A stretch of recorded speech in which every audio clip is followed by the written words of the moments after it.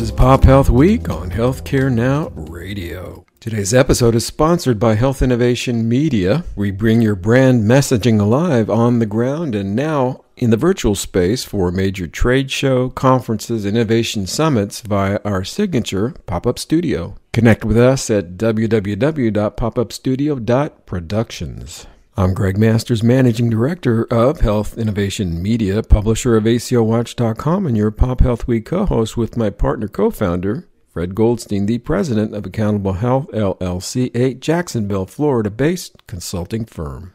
Our guest is Mark Mitchnick, MD, the Chief Executive Officer of Mindsciences, a company founded by author, physician, scientist, and world-class addiction specialist Jud Brewer, MD, PhD.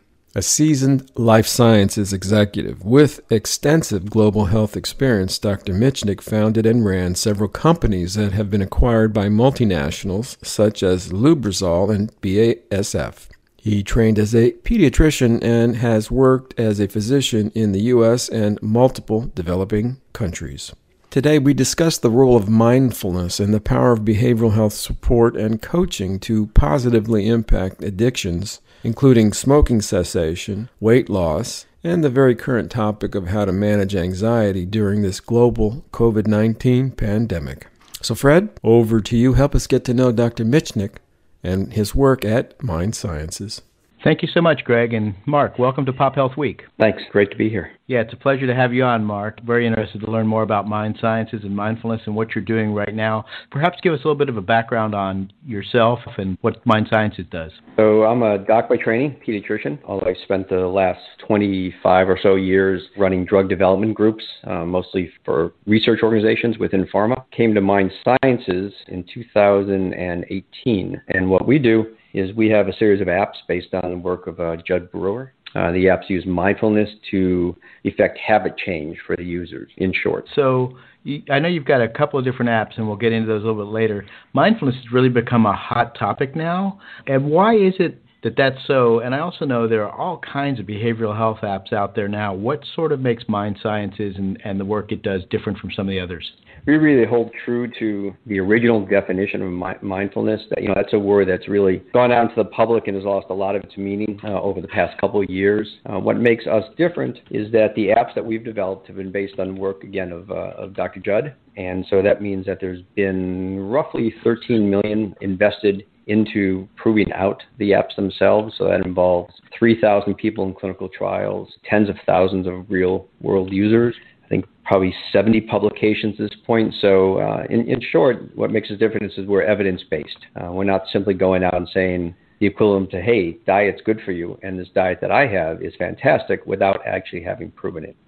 So what sort of research have you done, and what sort of studies have you done around your apps? So they've ranged from in-person questionnaires to actual clinical trials. So like I mentioned a little bit earlier, about 3,000 people have been in mostly randomized clinical trials. Some have been non-randomized. Our most recent one to publish any day now actually was not randomized. But these are studies that look at clinical outcomes, to look at actual brain function using imaging technology. We've looked at our Craving to Quit app, which is a cigarette smoking cessation app. We've looked at Eat Right Now, which is an app aimed at binge eating and other eating disorders. And of course, we've looked at Unwind and Anxiety, which is exactly what it sounds like. It's for stress and anxiety management. And these apps are available both to corporations or employers as well as to individuals? They are. So until relatively recently, we were primarily B2C, business to consumer, and the vast majority of our users came from there. On January 1 this year, we entered into a partnership with ShareCare, who you know is a large benefits provider, where they're bringing the apps as part of their digital platform to corporate America. So we're now, I think, on the menu for at least hundreds of thousands, if not several million employees, and that's growing day by day. And so are they using it to start out? Is it the smoking app? Is it the three of them, or where do they start with that? Right, so the smoking app was the first to launch. That was January 1st. And the other two apps are coming in early summer, roughly. Exact date is not public yet, but mid this year. And I know that the studies you've done have been, they're at some pretty well-known universities. Could you or research centers, could you talk through some of the places you've worked with on this? Sure. So Jud has done very well for himself. He's been at Yale, UMass. He's currently at Brown University, The studies have all out of those places, as well as University of California. And Jud's been funded by, NIH, National Cancer Institute, several private large foundations. So the list is quite extensive. And obviously, smoking is a very difficult thing to change, as well as eating habits. It seems like these are, and anxiety as well. It seems like these are really tough things that people have tried other ways to do it. Is there something about it in the mindfulness itself that makes it more amenable to creating that kind of behavior change? Sure. So mindfulness, when taught methodically, actually gets at the root cause or the root access point for habits. So just a little bit of background. Our thinking brain, our newer part of our brain, which evolved about 1 million years ago, it's called the prefrontal cortex. That's the part of our brain that we reason with, we plan with, and when we're under stress, it literally goes offline and we revert back to our older, more primitive brain. To lay down a new habit, you have to change something called the reward value, which is how much your brain values a particular behavior. When you're in reactive mode, you just access that information. You don't actually change it. So what mindfulness does, it allows you to keep your prefrontal cortex in the game so that you can provide it new information, change the reward value, and thus change a habit, whether it's eating or smoking or anxiety, believe it or not, acts very much like a habit. With a new reward value, you can actually change the habit in a lasting way, as opposed to trying to use willpower, which is just force yourself to do something differently. And we all know, we've all tried diets, we've all tried to exercise more and that sort of thing. Forcing yourself only lasts a short period of time and always falls apart under stress. That's why we break our diets at night, because we're tired and we're stressed. Make sense? It sure does. And maybe, you mentioned Jud, and obviously I know Jud fairly well. Could you give the audience a little background on Jud, who he is and his training, et cetera? Sure. So Jud Brewer is an addiction psychiatrist and a neuroscientist. We've already gone over the institutions that he trained at. He currently practices still clinically at Brown University in Providence.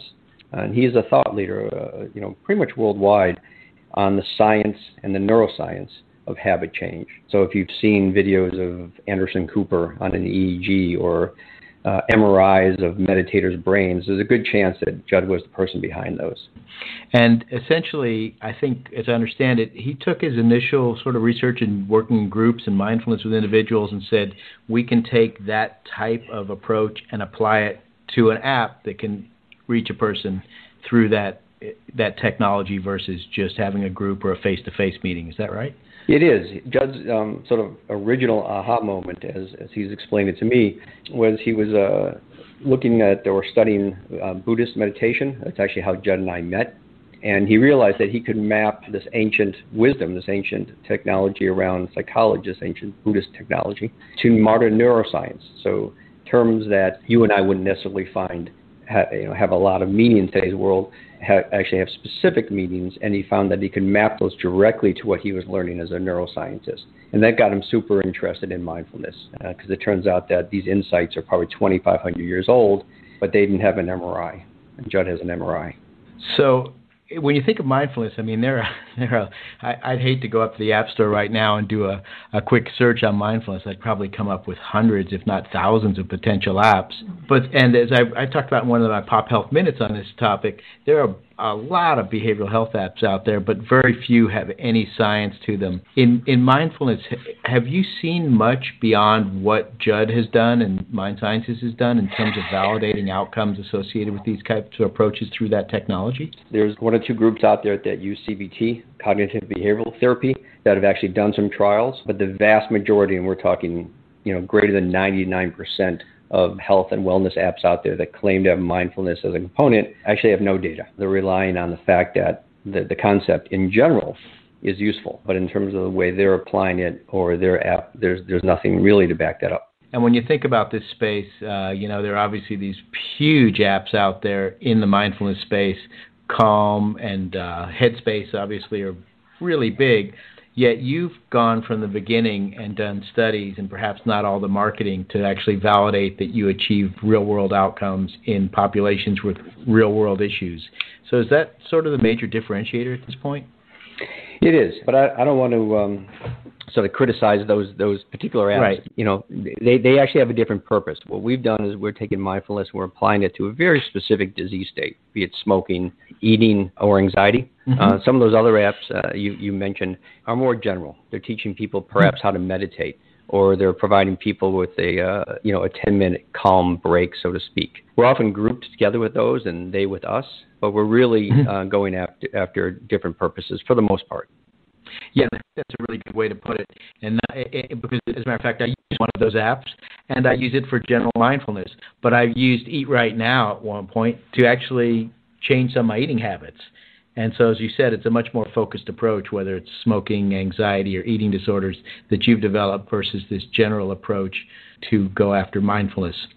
Yeah, so I was studying Buddhist psychology and meditation and mindfulness for well over a decade, and I'd reach a point where I could apply it to a specific situation. But if your primary concern is a particular situation, you're much better off learning the skill set in that context. And if you're just tuning in, you're listening to Pop Health Week on Healthcare Now Radio. Today's episode is sponsored by Health Innovation Media. Our guest today is Mark Mitchnick, the Chief Executive Officer of Mindsciences, a company founded by author, physician, scientist, and world-class addiction specialist, Jud Brewer, MD, PhD. Join Dr. Jud Brewer for Office Hours with Dr. Jud, Coronavirus Anxiety on Monday, April 6th. For more information or to connect with the live stream, go to www.youtube.com/drjud. Yeah, and when you talk about these apps, are they something you do all the time, or are they time limited? How do they work when somebody gets involved in one of these? Sure. So depending on the app, there are 21 to 30 core modules, which are little lessons that you do one a day. It takes less than 10 minutes a day. And then in addition to the lessons, there are in-the-moment tools. So let's talk about Eat Right Now, for example. You'll do the lesson usually in the morning is what we recommend, but you can pick your own time. If during the day you're having a craving for food, you can open up any number of tools. We have one called the Craving Tool, surprisingly, and it will walk you through a mindful exercise that will allow you, again, to access that prefrontal cortex, that PFC that I talked about, so that you can mindfully experience what hunger is, possibly determine that it's not hunger. It might be anxiety, it might be anger, or something else that your brain is just substituting hunger for. But in any case, you walk through this. You may or may not eat as a result of it. The app will use a little algorithm and figure out whether it recommends to you that you eat or not. And then you intake that information with an open mind, an open posture, so that you're helping change the reward value, which I talked about earlier. Mm-hmm. And one of the other areas that you worked on is the newer one is around anxiety. And I know a lot of us in the healthcare field have talked about this. It's a major issue, particularly for physicians and others. And you've actually done some specific research in that area. Can you talk some about the research you've done with anxiety in physicians? Yeah, sure. So obviously, with everything that's going on for the past couple of weeks, Anxiety is the app by far that's being downloaded and subscribed to the most by our users. We're talking, thousands at this point of new people. The research you're speaking of was with a physician group in Massachusetts, where we took, I believe it was 35 physicians, and we had them use the app. They were scored on an anxiety scale. It's called the GAD-7, prior to starting the app, during, and then post. And what we saw was a 50% reduction in GAD-7 scores amongst those physicians who had anxiety. So that is a massive change, by the way. That's without medication. That's with nothing more than the app as prescribed, so to speak. 10 minutes a day using the in-the-moment tools. And really importantly, that change was seen at 1 month, and then at 3 months, it actually increased a little bit. So the change was sustainable. It was durable. That's fantastic. I know that, given all the stress the physician's under now and the articles coming out about it and having to chart after hours and use EMRs, and now you add on top of it, this COVID infection that we're dealing with, obviously important issue. And part of that as well is I know that Mindsciences and Jud have begun to focus more on this issue of anxiety associated with COVID or the coronavirus and are doing daily things and other updates. What exactly are you and Jud doing around that? A lot, actually. So it's actually been all-consuming for us, really an all-hands-on-deck effort at this point.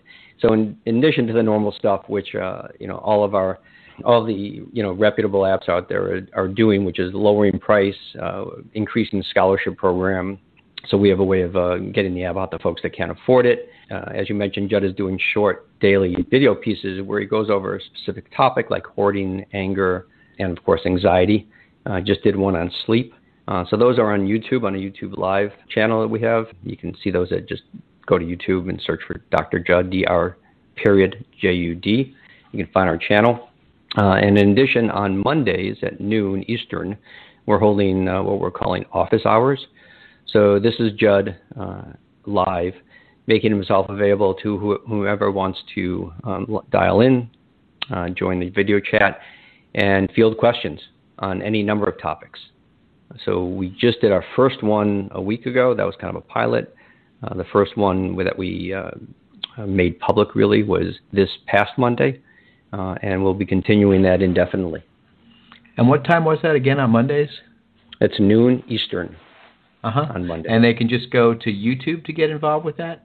Yep, go to YouTube, search Dr.Jud, and you'll see a link to the Monday office hours is the title, as well as a bunch of other content that we put up there. And this is all free. Advice? Yep, so we have a moderator behind the scenes. The way YouTube Live is set up, people can text in on the side of the screen questions, and we field them as they come in. And with your smoking app, have you seen any other employers or other groups begin to take a look at this? I know you mentioned ShareCare. It's obviously a huge issue that we sort of have plateaued with it, and it would be nice to begin to see that trend further down. Are you getting some input or thoughts from employer groups to possibly implement things like that? So I'm not, unfortunately, I'm not at liberty to say which of ShareCare's clients have picked it up, but it's being broadly and enthusiastically accepted. And in fact, one of the major requests we had was to add a vaping component to it, which we are doing, and that'll be out probably within a month and a half. Interesting, very interesting. So another question that kind of comes maybe a little more clinical. I'm not sure if you could address this one or not. Do individuals who are experiencing a lot of anxiety like we see now around with the coronavirus, is that an immunosuppressive type of event? Does that cause immune systems to potentially weaken? So there's no question that the whole mind-body distinction is not a distinction at all. Our what we perceive as our mind and our body are intricately connected. And there's lots of data around stress and greater susceptibility to infectious disease as well as other diseases, high blood pressure, other forms of cardiac disease, etc. So, of course, there's no data yet about the stress specifically from COVID-19, but the link between stress and suppressed immunity, greater susceptibility to being ill is clear, yeah. Yeah, that's obviously one of the concerns we all have now given the situation we're in. If you were to look at and let's say you had an unlimited budget, are there other target areas you would have beyond the three you have now that you would say, hey, let's go move this app into this space or to deal with this condition? What might be the next ones you would consider? Sure, and if you know anybody with an unlimited budget, let me know, please. I'm happy to talk to them. Absolutely. Yeah, so there are obvious ones like chronic pain management. This is actually where mindfulness got its start in the U.S. Through mindful-based stress reduction. A personal favorite of mine is more around financial management. Mindfulness lends itself beautifully to better care of your personal finances. Alcohol and any other substance abuse issue, of course. And any habit that needs to be changed, mindfulness can be a component of. Whether it's sufficient on its own is the question. So potentially you would match this up with other approaches, as you're saying, and maybe look at something like the opioid addiction or things like that, where it might be one of the tools in that tool set. Sure. Yeah. So if to take an extreme, if one is has a heroin problem, I'm not so sure I would say mindfulness is going to be your answer, but mindfulness can certainly be a big part of your answer. And do you see now that people are beginning to actually accept this more? Obviously, you have this relationship with ShareCare, which is a pretty big sign of that. But is it becoming a little bit more mainstream versus how it may have been perceived a few years back? Are we finally finally crossing that threshold? Yeah, without a doubt. So, I went to medical school in the late 80s, and this was not a topic in any way, shape, or form. 10 years ago, I would have said that this was something that a few people in corporate America would have listened to. At this point, virtually everybody we talk to is familiar with, if not already accepting of it as a viable strategy. Mm-hmm. And you said you've been doing mindfulness, and that's how you first met Jud. Is that right? Correct, yeah. So how long have you been doing this? Close to 20 years at this point, in one shape or another. I used to still do, when I get a chance, go to a place called Barre Center for Buddhist Studies. It's a center up in Barre, Massachusetts, obviously, that focuses on early Buddhist psychology, both as an academic and practical matter. Jud is also very interested in this, and he's up there a lot. In fact, I believe he's on the board, and that's where we met. And how has it impacted you? Should probably ask my wife how that's impacted me.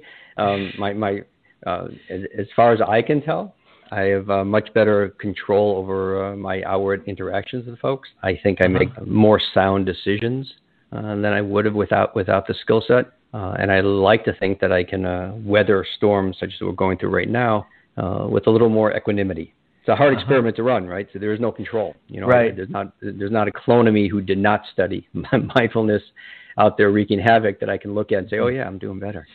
So who knows? But that's how I feel. Yeah, no, it's fascinating because I've been doing it nowhere near as long as you, about 4 years now, and also have found very similar to the points you raised, at least for my impact on me, and everybody obviously is different in how they approach mindfulness and it works, but it really is an interesting area to explore. And it's really nice now to begin to see some real research coming out that says, here's something we may want to consider that actually is allowing us to change behaviors. And I've been working on, in the area of social determinants of health and personal choice and all of these things. And behavior change is hard. So maybe we've now got a tool that's being proven to help us make those big changes that many of us need to make to improve our own health status. Yeah, and it fundamentally goes back to the neuroscience. So what mindfulness is, it's a practice that actually affects long-term change in your brain. So it's not, you're not learning to force yourself to act differently. What you're doing is you're learning to allow you to pause in between input and reaction. And in that pause, and in deciding to do what is hopefully a more skillful, as the Buddhist would say, or a more helpful action, you're actually changing that reward value again. You're getting at and taking advantage of your modern brain as opposed to relying on, caveman brain. If you want to look at some of our illustrations, that's how we depict it. Right. And you said that Jud has done actual mapping experiments with, I guess, neuroimaging or something to show these changes, or neuroelectric impulse stuff? Yep. So in one of the smoking studies that published, I believe in 2019, he took some smokers, did fMRI. So it's an imaging technique that relies on blood flow, and the more blood flow, the more activity in the brain there is. And he looked at a specific region of the brain, which I'll broadly call the DMN. It's called the default mode network. Sort of in broad strokes, when you're daydreaming or into some self-referential thought pattern or doing habitual non-thinking activity, the DMN is active. And he measured that in smokers, this particular group of smokers. They went through the app, and he showed that the more they used the app, the more the DMN quieted, in other words, became less active. And here's the important part. The less active it was for that group, the less they smoked. So he showed app usage causes a change in brain activity, and that correlates pretty much in a straight line with decreased number of cigarettes smoked. Wow. So that was the first time that anything like that had ever been shown. I think all of us in the field knew it, but proving it is another story, and he did. Right, and that's really the importance of doing this research and understanding and beginning to get into the biological mechanisms that cause this. So, and I would assume then, as you look at each of these other types of behaviors, whether that's an eating behavior or anxiety, it's a similar progression in terms of how it works and what it does? Right, so we all, me, you, everybody listening to this, rely on something called reward-based learning. It's the oldest mechanism of learning in all mammals. It goes all the way back to the sea slug, believe it or not, which is a little thing that's got 20,000 neurons, the smallest thing that we call a brain. And it basically says it as a three-part system. There is a trigger, some sort of event. There's a behavior, your response to the event, and then there's a reward. And pretty much everything we do, every habit we have, is based on that system. So, again, whether it's smoking or eating or any number of things, accessing that system is the important part. And that's what the apps do, and they do it in a disease-specific way. Well, it's really fantastic. Well, I want to say it's been a pleasure having you on, Mark, and we've certainly got a deep dive into mindfulness, and I appreciate your discussing all of these issues with us. Great, Fred. Thanks for having me. And thank you, Fred. That is the last word on today's broadcast. I want to thank Dr. Mark Mitchnick, Chief Executive Officer of Mindsciences, for his timely insights today. Be sure to follow Mindsciences' work on Twitter via @JudBrewer, that's @Jud Brewer, and on the web at www.drjud.com, that's drjud.com. Join Dr. Brewer for Office Hours with Dr. Jud, Coronavirus Anxiety, on Monday, April 6th. For more information or to connect with the live stream, go to www.youtube.com/drjud. For PopHealth Week, my colleague Fred Goldstein and Healthcare Now Radio, this is Greg Masters saying, stay safe, y'all. We get better together, if even virtually. Bye now.